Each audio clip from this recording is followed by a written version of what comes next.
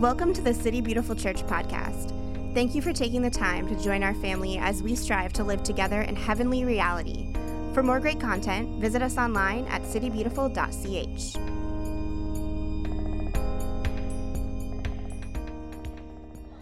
All right, I'm going to go ahead and move back to your seats. Good to see you all. Good to see you all. Welcome. How many of you had a nice extra hour of not really sleeping last night? Wasn't that lovely? That was great. Today we're winding down this series that I think in the 9 years that I've been here might be the longest series we've done, with the exception of when we did spiritual gifts, and that took us 27 weeks. This one's only been 13. And we didn't necessarily expect it to be that long, but there was just so much the Lord has had for us in this series, in really delving into Galatians 6, 1 through 10, and allowing it to wash over us time and again, to speak to us from all its multifaceted angles. For me, it's one of those kind of chunks of Paul that are so dense that like every phrase, you need to slow down and allow it to speak to you. So today what we're going to do is I'm going to lead us on a final meditation of Galatians 6, 1 through 10. And then I'm going to give you my phone number, and you're going to be able to text me any remaining questions. Are there things that were stirred up in you over the past 13 weeks that maybe you want me to talk about more, or things that you've been thinking about, or that have kind of been on your mind? And, you know, I'm not a big fan of, that I don't think faith is about coming to conclusions so we can tuck those away and then we're done with it. I don't think that's how it works. I think really good questions lead to 1,000 good answers, and 1,000 good answers lead to even more good questions. I think that's how faith works, and so we continue to work this out together. So I'll give you my number. You can text me your questions. I'll keep it. I mean, if I have your number and I know it's you, I'll keep that a secret so you can just say whatever you want. And I'm not going to be like, wow, we're not doing Megan's question, because that's weird. And if I don't know you and you text me, I won't know it's you, so I won't out you for being a heretic. You all get 3 strikes, remember, when it comes to heresy before you're excommunicated. And then I'm going to kind of very briefly go through all the main things that we talked about in this series, just to kind of stir things up. And during that time, of course, you can text me. So for the last time, that's good, Megan, that's good. For the last time, we're going to be doing Galatians 6. So remember, like when we do this kind of Lectio Divina, divine reading of Scripture, it's very important that we slow ourselves down. We talk about how our bodies kind of lead our minds and our hearts, and if we're all closed up in our bodies and we're kind of like this, our posture betrays the fact that we're closed off to God. And so we open up our bodies, we become aware of our breathing, and we welcome God into the space to speak to us through Scripture. We're not analyzing it like we're sitting down with a commentary, and that's a great way to do Bible, but we're really allowing the Holy Spirit to show us something. Now, for some of you, God might highlight a particular word or a phrase that really captures your imagination. Maybe the Lord reminds you of a memory that ties into what's being spoken. Maybe there's another scripture, or there's an image that you get. Like just being open and available to God. And part of what this process does for us, it helps us to each learn our individual language that we have with God, that God speaks to each of us a little bit differently. And the more that we practice this kind of Lectio Divina reading of Scripture, the more we're tuned into how God speaks. So I'm going to pray. I want you all to kind of loosen up, make sure you're not closed off, that you're open and available, your shoulders are broad and back. Just become aware of your breathing for a moment. You breathe in through your nose, out through your mouth. So you're in this moment and you're really allowing God to speak. So we'll take a moment of quiet, and then I'm going to read Galatians 6, 1 through 10.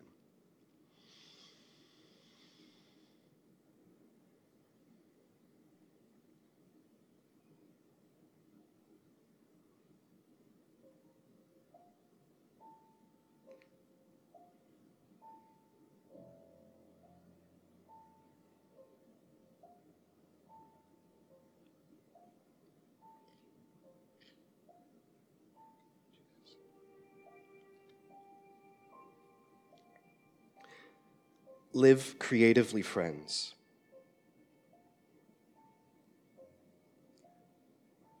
If someone falls into sin, forgivingly restore him, saving your critical comments for yourself.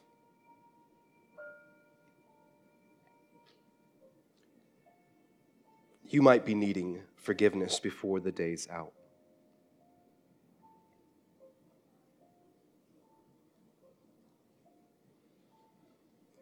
Stoop down and reach out to those who are oppressed.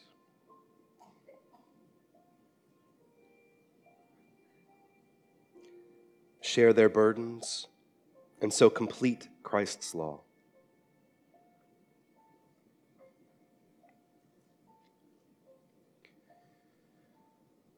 If you think you are too good for that, you're badly deceived.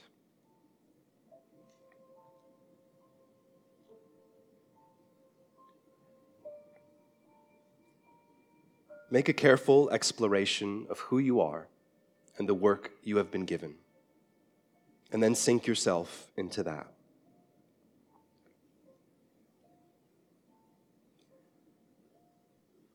Don't be impressed with yourself.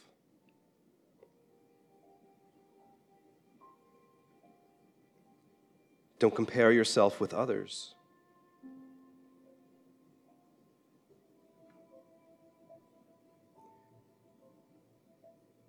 Each of you must take responsibility for doing the creative best you can with your own life.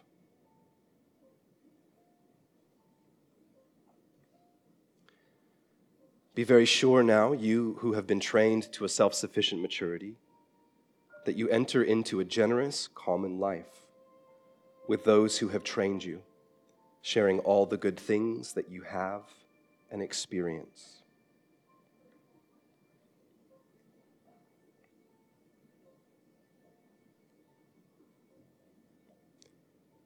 Don't be misled. No one makes a fool of God. What a person plants, he will harvest. The person who plants selfishness, ignoring the needs of others, ignoring God, harvests a crop of weeds.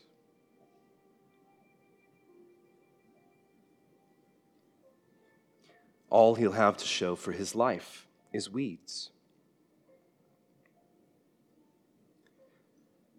But the one who plants in response to God, letting God's Spirit do the growth work in him, harvests a crop of real life, eternal life.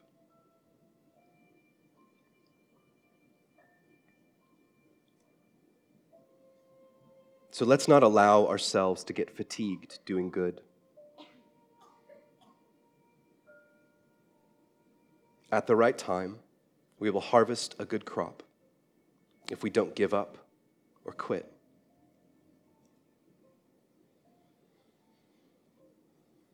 Right now, therefore, every time we get the chance, let us work for the benefit of all, starting with the people closest to us in the community of faith. So I want to encourage you to take out your phones, to start a note, and just start jotting down. What do you see? What do you hear? What stands out? What makes you curious? Sometimes when God speaks to us through Scripture, it's not a conclusion, but it's an invitation. That curiosity that stirs within us could be an invitation from God. And just begin to notice, what is standing out to me, and do I believe that might be the Holy Spirit speaking?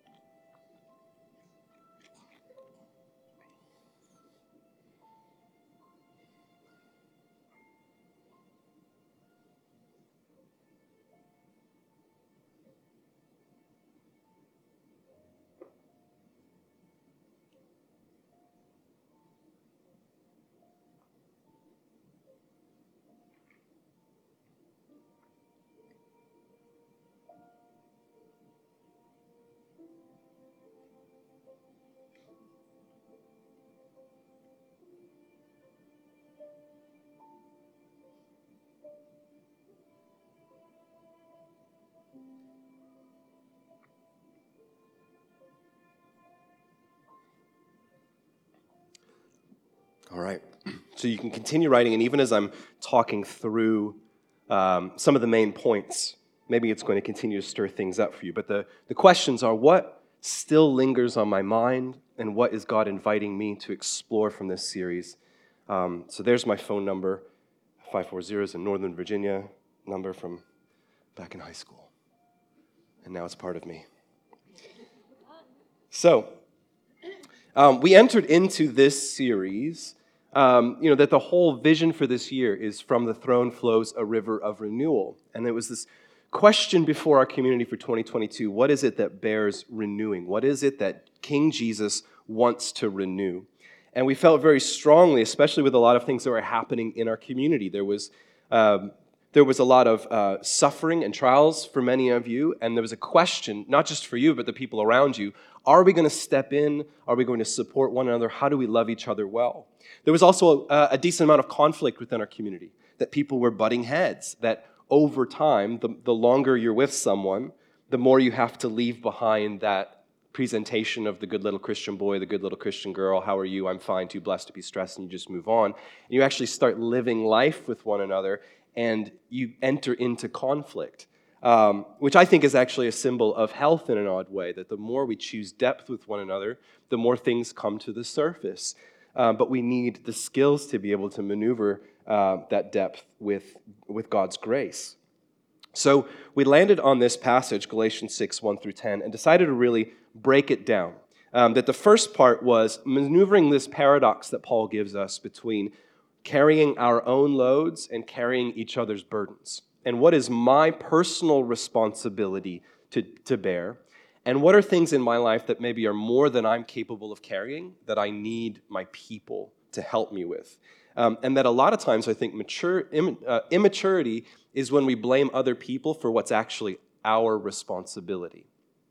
Or conversely, where we try to do on our own things that we were never meant to be able to do on our own. So we looked at that difference, and then we kind of shifted into the second half of the passage, looking at what is this generous common life and where is it to take us. So in that first part about carrying your own load, we had these three messages.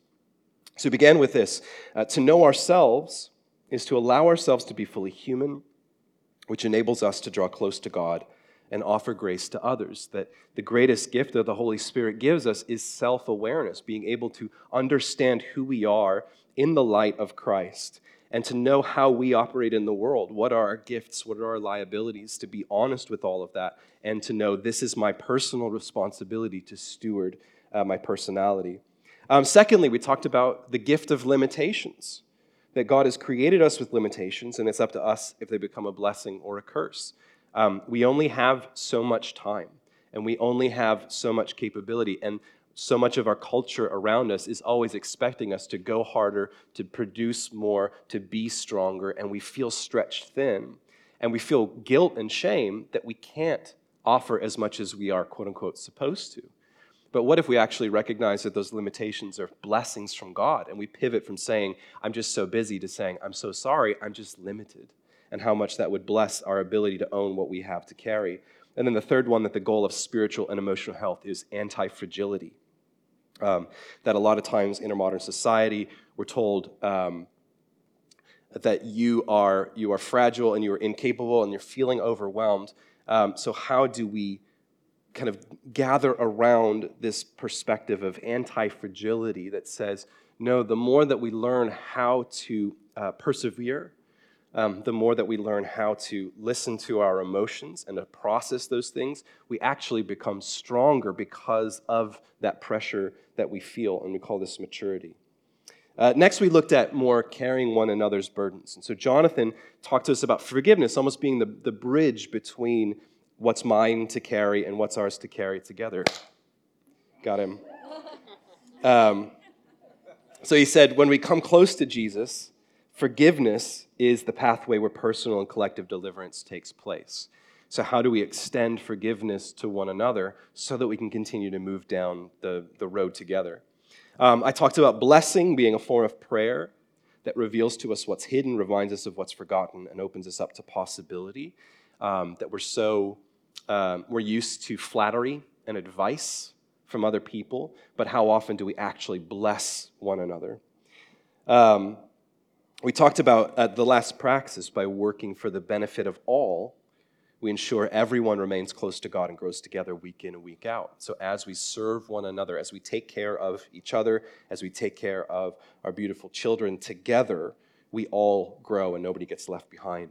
And then I did a message on the marriage and singleness, like relationships within the community. And I love this quote from Pete Scazzero. He said, "Married couples bear witness to the depth of Christ's love. Singles bear witness to the breadth of Christ's love. Both marrieds and singles point to and reveal Christ's love, but in different ways.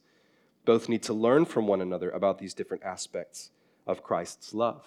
That as single people, we're not half a person wandering around waiting for our other half. We have worth and we have value in the same way that Jesus was single, and we didn't trash on his ministry for it. But that marriage is also this really beautiful example to us of the relationship between Christ and his church. So that led us to talking a little bit more about relationships and how do we really understand and take stock of the relationships in our lives. Jenna talked to us about friendship. We are a world of people who need to connect in a real personal way. But can we clearly articulate what kind of friendship each person in our life has? Or do we live in this kind of amorphous blob called friend, where we don't have clear expectations of one another? Bree gave her first solo sermon and talked to us about our relationship to mentors, people who have invested in us so that we grow into maturity. She said maturity doesn't come naturally to us, nor do we stumble into maturity on accident. Someone taught us and showed us the way. And are we seeking that out in our lives? And then in turn, are we pivoting to mentor those who are coming up behind us? And then I spoke about listening incarnationally, that learning to listen openly is the first step to learn to love incarnationally, that most of us are terrible listeners. We're waiting to talk. We're waiting for somebody to shut up. We've already got our advice already packed, but how do we learn how to enter into somebody else's world without leaving ourselves behind, to really listen to the deepest part of them, to see what's going on? And in that way, we kind of embody that incarnational presence of Jesus. And then finally, these last few weeks, we've been talking about where does this take us? Where is all of this headed? So I talked about that real life, eternal life phrase that we taste little bits of heaven now in order to receive heaven at the end of time. That we know what we're doing as the community of God, the family of God, is that we are like this little colony of heaven we've spoken of elsewhere, where we're learning how to love well under the rule of King Jesus in a way that it demonstrates to the world what is inevitable for all of us, for the entire human family. Jonathan talked to us about how we orient our lives in the community of faith first. So that last little phrase about doing good, especially to those that you're with together. And it's not because these are our favorite people and we don't like the people that are outside the church. It's that we're all learning to love in this really safe place together. And as we're doing that, then we're able to pivot and bless people who are outside of the community. So doing good in here is work done for everyone's benefit. And then last week, kind of summing up how I see Christ in this, that it's our willingness to embrace both the neighbor and the enemy, the oppressed and the oppressor, that makes us most like King Jesus. And I talked a little bit about how I feel like inclusion as a value isn't bad, but it has its limits because we begin to exclude those who are not inclusive. And we see these kind of subversions, constant subversions of power structures in our society, but there's always somebody who's on the outskirts. And the radical nature of what we see with Jesus on the cross is that everybody is welcomed in. Our neighbors and our enemies, the oppressed are welcomed in, but so are the oppressors. We had a great conversation in our community group about this, that for every poor person, there was a Roman soldier. For every outcast Samaritan, there was a Jewish religious elite. Like, God welcomes all of them in, and when we have this posture of exclusivity, or where we demonize certain groups and call them our enemies and hold them at arm's length, we're actually undoing the work of Jesus on the cross, who brings down the dividing wall of hostility. So, let's see if any of y'all text him. Okay, we got it. Let's see. First question. So something unrelated or maybe not from the series is, how does suffering and pain fit into this common life? But that's mostly because I'm under extreme pain and suffering, so maybe just a me question. Well, first of all, that is very certainly not just a me question. I think suffering is one of the most common things that unites the human family. And I think one of the most difficult things in our modern era is that we have this idea that life is about avoiding suffering, or that we don't deserve to suffer, or we shouldn't suffer. And so whenever it comes along, we don't really know what to do with it. We're trying to mitigate the suffering in our lives. And there's two forms of suffering. There's suffering from the outside world that comes into your world, which is inevitable. Like, this world is broken, and it's fallible, and evil still has a place within this world. But then there's an internal kind of suffering that comes, I think, mostly from our resistance of admitting to that. That a lot of times, for example, in the Christian household, many of you maybe came up Pentecostal or charismatic, and we have this idea of, like, we just move from glory to glory. And we're just going to be awesome, and we're just going to keep being awesome. And any kind of testimony we tell is like, yes, I used to be a mess, and there was all these horrible things, but now I'm fine because I have Jesus. And what I've recognized is that God does not exempt us from suffering as Christians, but that the Holy Spirit takes us by the hand and walks us through suffering, showing us his faithfulness to us in a way that it converts that. It helps us to differentiate between suffering from the outside and the suffering that we incur on the inside through our resistance to it, that we begin to trust God more through it, and that God begins to show us something fantastic in that. It's like Richard Rohr says, there's only ever been one story, and it's life, death, and resurrection. And that's the Christ narrative, but that's the narrative for all of us, that we have to die in order to be reborn. And our resistance to dying, to death and suffering, actually prevents us from experiencing the possibility of resurrection, because that's the place where we begin to let go of our narratives. So I think suffering binds us incredibly to one another, but it also binds us to God, and it requires an extraordinary amount of vulnerability to welcome other people into our suffering and to allow God to do that work in that place. And sometimes it takes a long time, even us trying to control the narrative of, like, okay, I'm going to suffer, but I'm going to suffer for a week, and then I'm going to be done with it, or if God doesn't fix it by this point. And that's still our ego desire to control the narrative, but continually learning how to let go and how to be open before God takes an extraordinary amount of discipline in that. Okay. My very two questions. These are very two questions. There's exactly two of them. When someone is wanting me to carry their load, their responsibility, any advice to kindly pivot? Ooh, this is a good one. When someone wants me to carry their load. I think part of our responsibility to one another is to learn how to ask really good questions to help figure out what's really going on beneath the surface. Because I think a lot of times we ask things of our community that we haven't really thought through what it is that we're asking. It's instinctual. So, for example, one of the most helpful things that I found if someone wants to share or to talk is to say, are you asking me to just listen to you, or are you asking me to help you find a solution?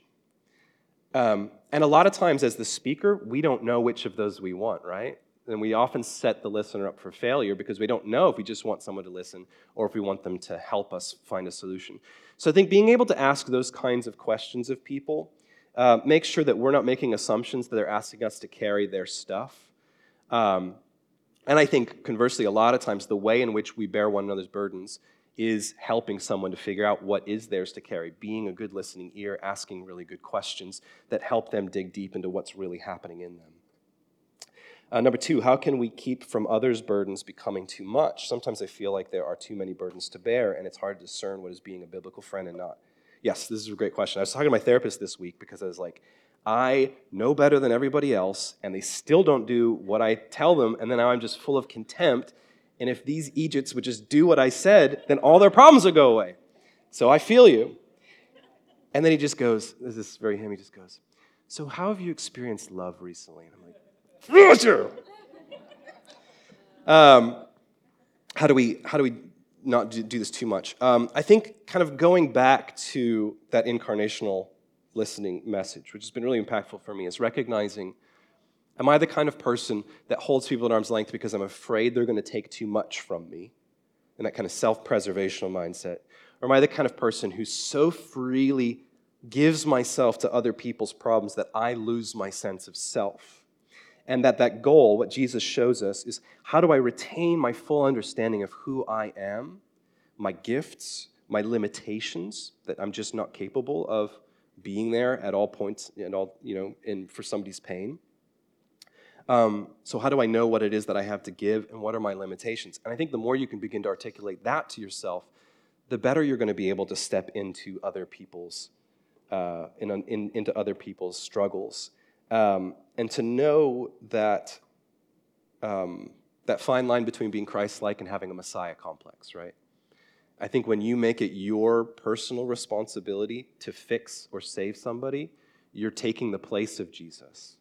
And it's to recognize that you belong to the body of Christ. You belong to the family of God, and it's not one single person's job to fix one other person in this community, but that we bear that together. How do I love myself well without diving fully into selfishness? I'm struggling with this right now. I tell you more about it during this month's coffee meeting. Okay.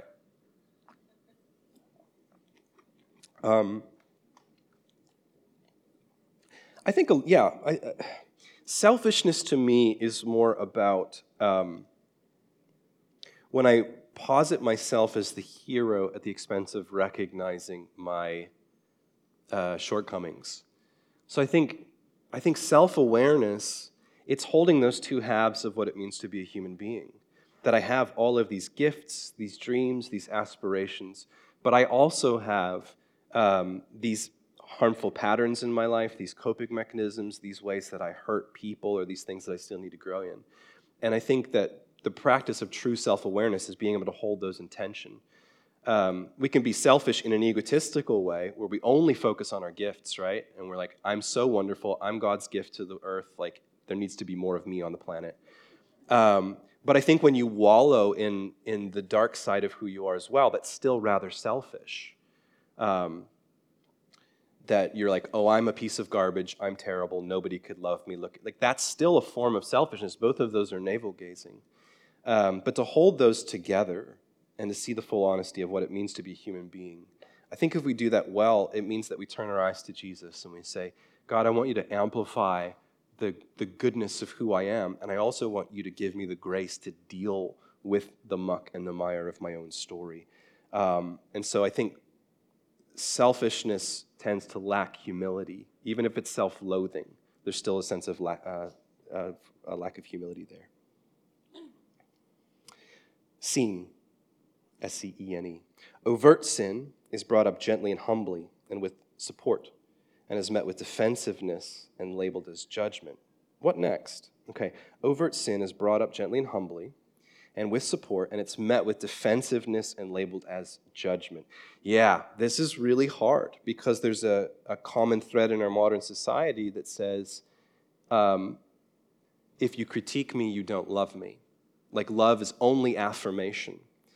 And I think that makes it really difficult to enter into some of these kinds, the biblical vision we have for community, which is that we invest in one another and we help each other to grow, and we're talking about our deficiencies. And I actually heard someone say this week, that encouragement is a particular kind of love that's not compassionate. Compassion blesses who you are today, but encouragement actually prioritizes who you could or will become, which technically doesn't seem, then that's a form of judgment. It's a good form of judgment. And so I think if it's met with defensiveness when you're trying to bring something up gently and humbly with someone else, I think reinforcing that you're for somebody is just as important as what it is that you're saying. Hello? No, you're okay. Hi, guys. we have a giant ball back there, and so I think later they're going to do something very cool with it. And there's the Tesla coil. Oh, that's okay. That's all right. Enjoy the science.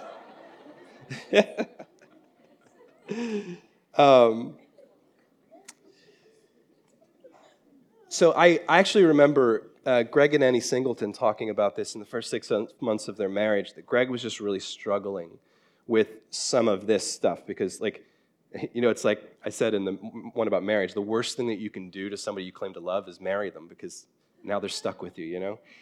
And Annie had said about 6 months into their marriage, it just felt like there was this distrust, and she said, hold on, you know that I'm for you, right? And it occurred to him, no, I don't know that, and I don't believe that. And I think that that's a lot of times what happens. We're so fearful of what we perceive as judgment that may actually be the thing that saves our lives, that we have to reinforce to one another, I am for you and I'm with you. And so when I bring this perspective to the relationship, I'm not trying to diminish you or make you small. I'm trying to help you to grow and be free. And the more that we can articulate the motivation underneath those things, I think the better we're going to see the fruit in our relationships. Can you quickly explain verse 6? Nevertheless, the one who receives instruction in the word should share all good things with their instructor. Yes. In most basic terms, most biblical scholars agree that Paul here is speaking about financial support of your leaders, which is why I had Bree do this sermon and I didn't do this sermon. The one who receives instruction in the word, you guys, should share all good things with your instructor. So it's about recognizing those who mentor you, who guide you, and not being a leech, and not just taking from people their hard-earned wisdom and teaching and pastoral gifts or whatever it is, but actually kind of offering back. So most scholars, like I said, they would consider that this is probably Paul making a financial proclamation, but I think that there's more to it than that. Being able to bless your leaders with your words, with your service, of what Bree had said, like taking up that responsibility to also become a mentor. We talked about in Henry Nouwen's book, The Return of the Prodigal Son, that he says all sons eventually grow up to become fathers, and all daughters eventually grow up to become mothers. So you recognizing, are you at that point in your growth and maturity where it's time for you to turn and to kind of scan the horizon for the prodigal children coming home? And I think that's a huge blessing for leaders as well, is when they see their students really start to live this out in maturity. It would be amazing to offer the tools for active listening to others so we can put some of this into action and truly show up for the people in our lives. Not just talk about it, but also put it into practice like a workshop. Yes, and that workshop is called Emotionally Healthy Relationships, and we're currently in week 6. Who's in it right now? Yeah, it's so good. So every spring, we're going to be offering emotionally healthy spirituality. Every fall, emotionally healthy relationships.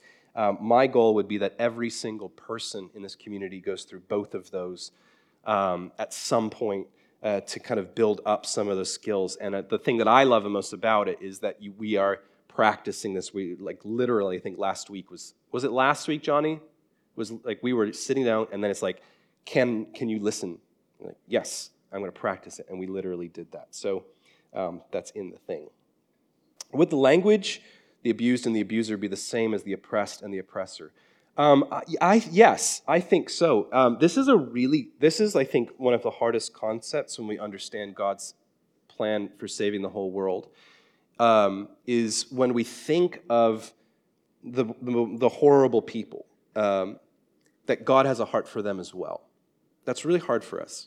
And it might be something like, well, would Hitler get into heaven? And you're like, which is an easy one, because like Hitler's the fall boy for everything.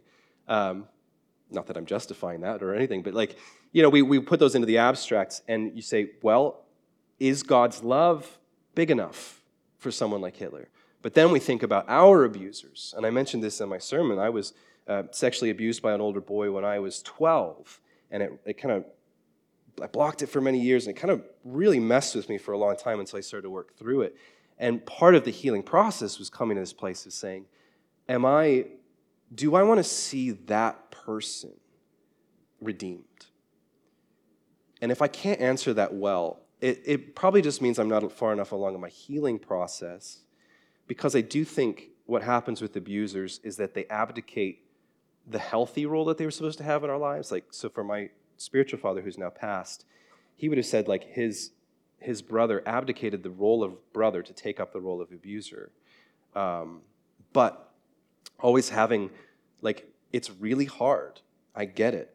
But we still should have this perspective as Christians that we want to see all come to know God, because that's God's heart.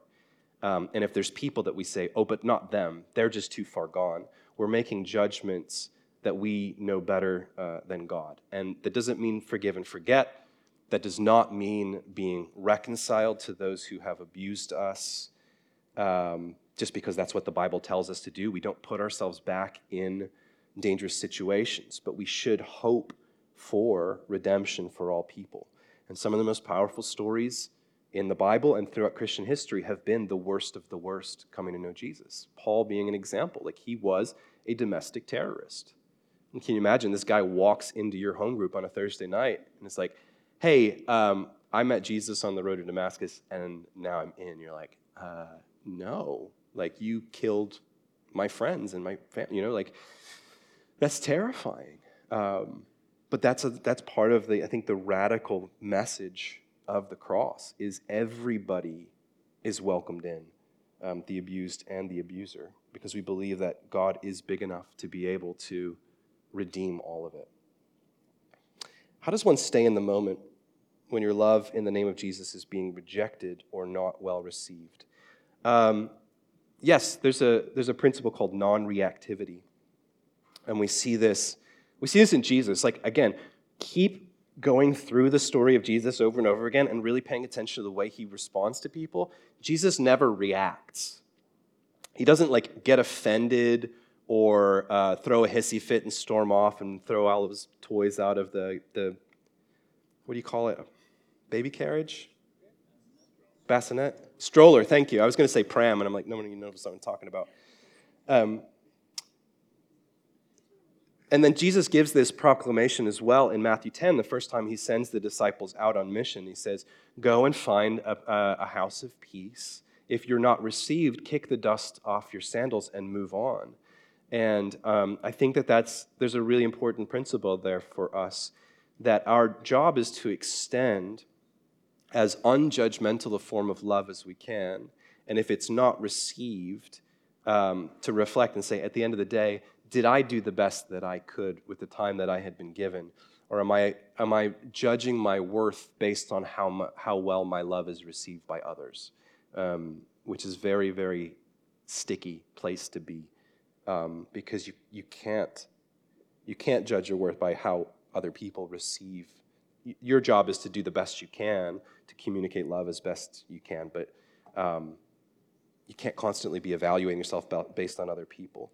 So staying in the moment, again, like, I think learning how to listen is a huge part of that being loved, because we usually first love people the way that we know how to be loved, like through those love languages, for example. And I see this a lot with couples especially. Someone is like maybe showering somebody with gifts, and the other person's just like, I don't know how you feel about me. And you're like, did you see the car in the driveway?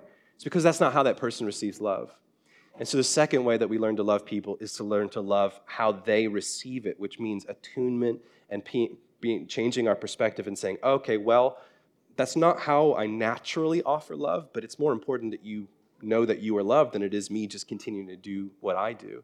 And then the third and final step, I think, is to love how God loves and how God desires to love our beloved, which really means praying and advocating for our person or our people and learning how to offer them a form of love that perhaps they didn't even know that they desired. One lingering question I have relates to the messy middle, where we own our emotions as our own load, the goal of anti-fragility, and in contrast, where actions become emotionally abusive and they become a community burden. I understand we don't want to give a heckler's veto to people who can claim that they were emotionally abused, harmed based on their own subjective judgments, but there are so many recent stories where church communities became toxic because the internal structures allowed people to abuse others. So I guess the question is, how do we both pursue anti-fragility while not creating a permission structure for others to abuse community members emotionally? Because they can just say, hey, your emotions are your load, not mine. Yeah, this is a really great question. And this is the tricky thing with, like, we said a lot at the beginning, the carry your own load, carry each other's burdens. It's not as clean as we would like it to be, because part of who we are is our relationship to others. And I don't think in general it's a good idea to say to somebody, hey, that's your thing. Like, that's on your side. Like, I have nothing to say to it. So that kind of over-siloing of it is really tricky. I think when it comes to, so this is a big thing that I've had to really learn, is to express to somebody, hey, when you behave this way, this is how it makes me feel. Because a lot of times when we're in a really hard spot, we're not aware of how our actions are affecting people that we claim to love. We're just in this kind of emotional storm, and we don't realize that we're actually kind of hurting other people without realizing it. And so I think a big part of building the bridge is helping others to recognize our relatedness in the moment. And it's going to depend on the kind of relationship that you're speaking of. If it's a really intimate relationship, like a marriage, or if it's just a more general relationship, like people that you see in this community once a week, a couple times a month. But being able to articulate our experience of somebody else's emotions in a way that you're not accusing somebody or demonizing their feelings, but you are saying there are consequences to how those feelings are affecting the way that you are presenting yourself in the world. And that's very, very tricky. That is a huge skill set to be able to learn, because we don't want to accuse people. So we've said, we were just doing emotionally healthy relationships. If I say, I feel, and the word feel followed by the word like or as, I feel like this. Like, I remember talking to somebody saying, hey, what are you feeling right now? I feel like you don't even care about me. Whoa. First off, that's not a feeling, that's an accusation. We're no longer entering into your inner world. We're now putting me on the defensive for me going, of course I care about you, blah, blah. My job is to state my case of why I care, instead of us tending to the thing that we actually both want, is to explore your interior world. So there's a lot of nuance and care, and there's a really big skill set that you need to be able to do that, to enter in, to listen well, to ask really good questions, to remain confident in your own person in the midst of somebody else's storm, in a way that you're non-reactive, that you're not holding them at arm's length, but you're not losing your sense of self in that. And recognizing it takes a long time. We want like a one-fix solution for these. Like, I just do this course and all of a sudden I'm emotionally healthy. No, it's your entire life. For all of us, it's our entire lives. And I think that's welcoming the dedication to one another, that over time we are going to get it wrong and we're going to hurt one another. Again, I think I'm surprised when we're surprised that we get hurt in community. It's like the Trunchbull says in Matilda, like, the perfect school is one that doesn't have any kids in it. Like, the perfect church is one that doesn't have any people in it, right? Because people hurt people. But we do that in a way that there's forgiveness, that there's reconciliation. We try again, and we continue to grow together.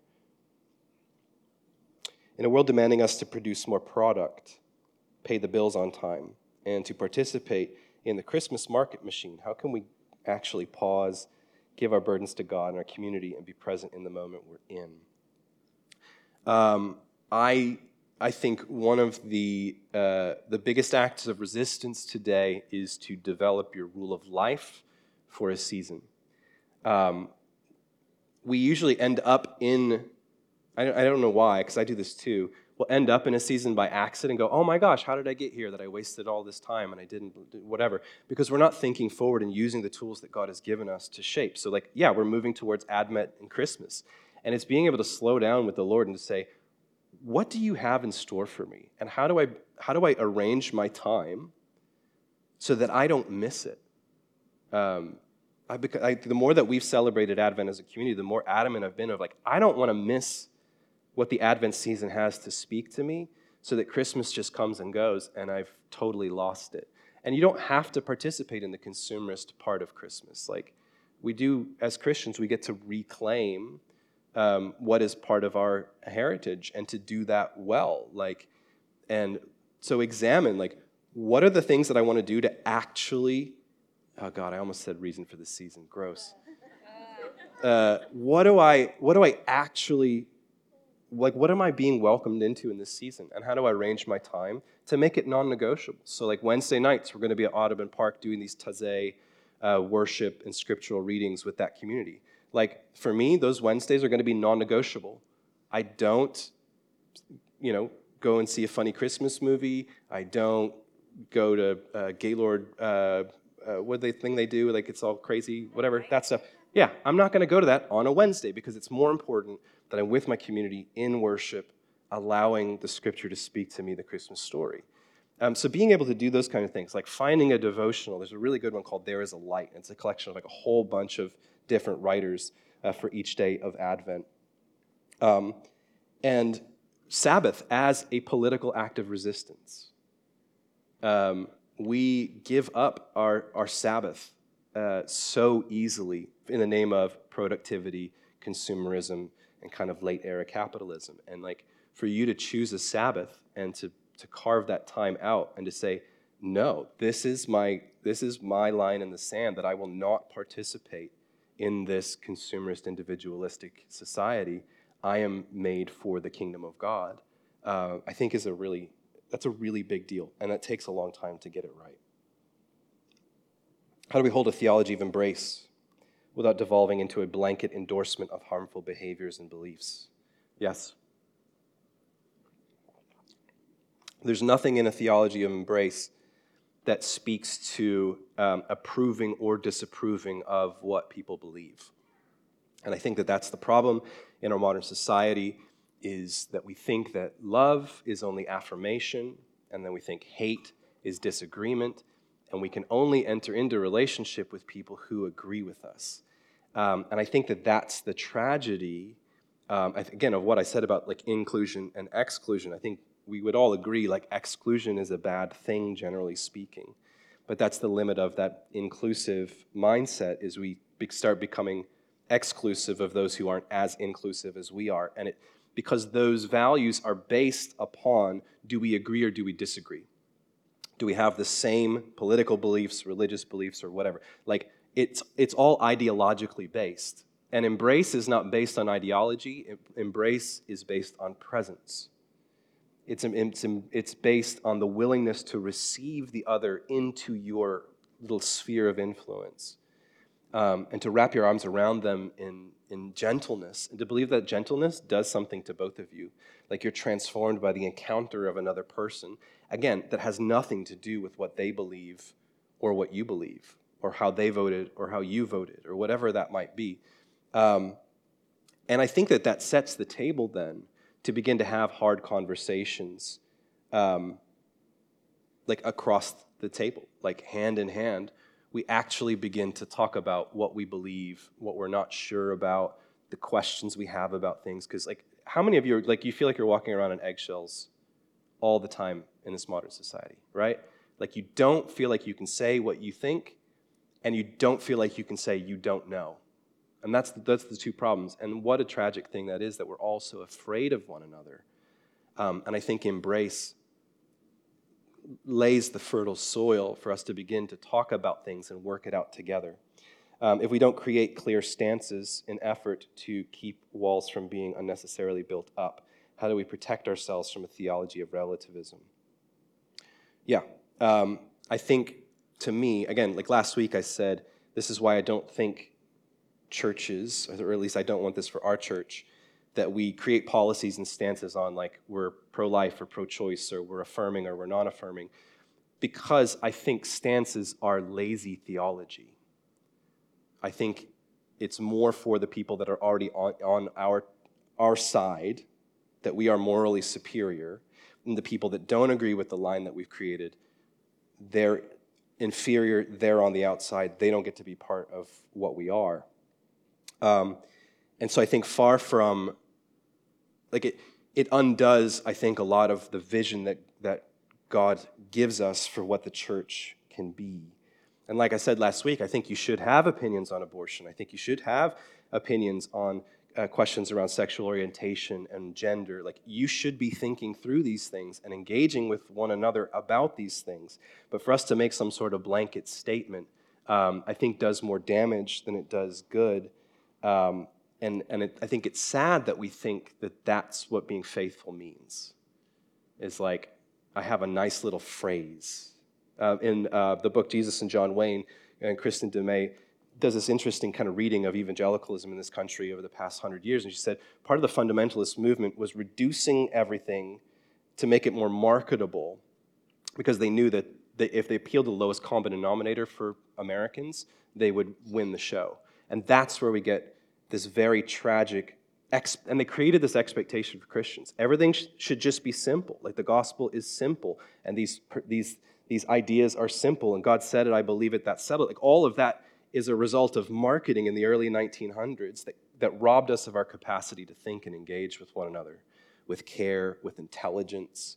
And I think, at least for you guys, I can't speak for other churches, you seem to be far more intelligent than most churches would give you credit for. I don't know that you've been told that. I don't know if you've ever been challenged to think. But I don't think the choice is either we create unified stances or we devolve into relativism. I think we learn how to wrestle these things out with one another, and I think that's what Embrace does for us. I'm going to invite the band to come up. There's a lot of more questions here.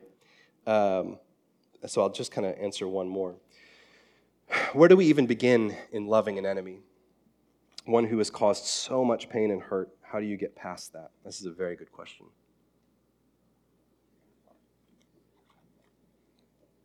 Jesus says in the Sermon on the Mount, you've heard it said, love your friends and hate your enemies. But I tell you, love your enemies and pray for those who persecute you. In this way, you will be perfect as your Father in heaven is perfect. And so he's go, well, so what is God's perfection? God's perfection is his complete capacity to love his enemies. That's what God's perfection is, his ability to love his enemies. And so Jesus gives us there the very first thing is that we pray for our enemies. We don't pray against them, but we actually pray for them, which is fascinating to me, that I think the spirit that we've been given is the spirit of advocacy. Are you advocating for your enemies in prayer? Because maybe the best thing that for you with your enemies, people who have hurt you, is that you don't engage face to face. Maybe that's not safe, and that's real. But you can pray for your enemies. And I think a lot of times what happens there is that God begins to change your heart, and that you have a heart of compassion for those who have hurt you. And that will give you the discernment to know, what are the next steps? Secondly, it's being able to work through your own pain and hurt, and to do that with a therapist, to do that with a spiritual director, to do that with a community who loves you, that can help you to get past it. We need to learn how to articulate clearly the things that have happened to us, that we confess it to God and we confess it to one another, and we are specific. And the more specific you are in learning how to tell your story, the more that you will see yourself set free from that. But we remember that forgiveness is the mandate that we have. We have a hope for reconciliation. We have a hope for renewal of relationship, but forgiveness is the mandate.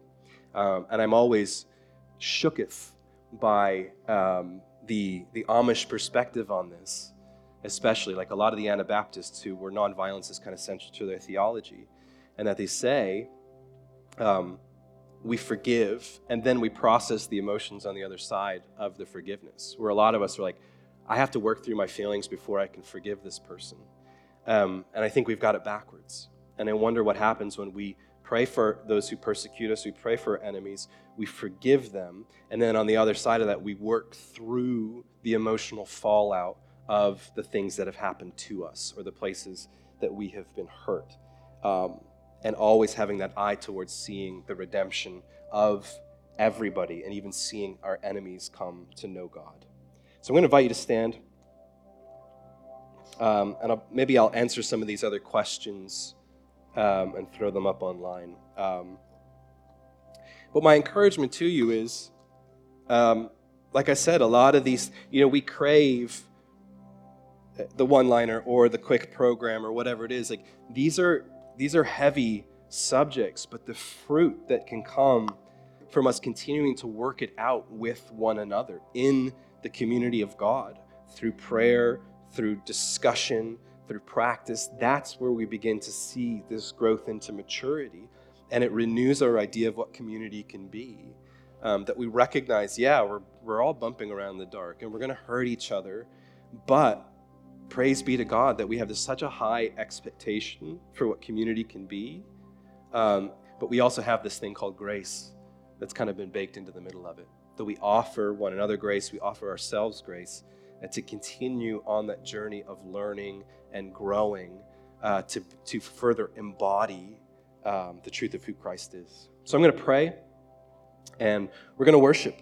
And in worship, we're continuing to do this work. We're speaking over ourselves and one another, these totally unreasonable, wild things that we can claim to believe about God and the things that reality of who God is speaks over us.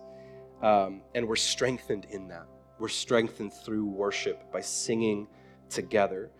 We're formed by it so that when we go back out into the world, we bring that strength, we bring that blessing with us wherever we go and with whomever we engage. So let's pray and let's get into some worship.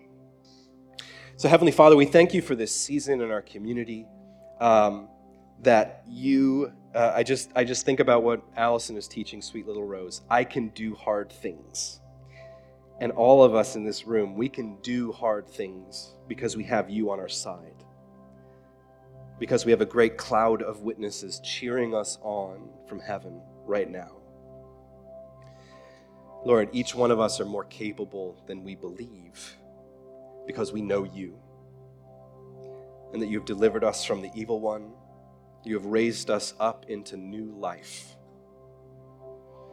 Father, as a community, may we be this little colony of heaven, this alternative society that shows what it looks like when Jesus is on the throne, what that means for restoration and renewal, what it means for forgiveness and reconciliation, what it means for being put back together physically, mentally, emotionally, and spiritually.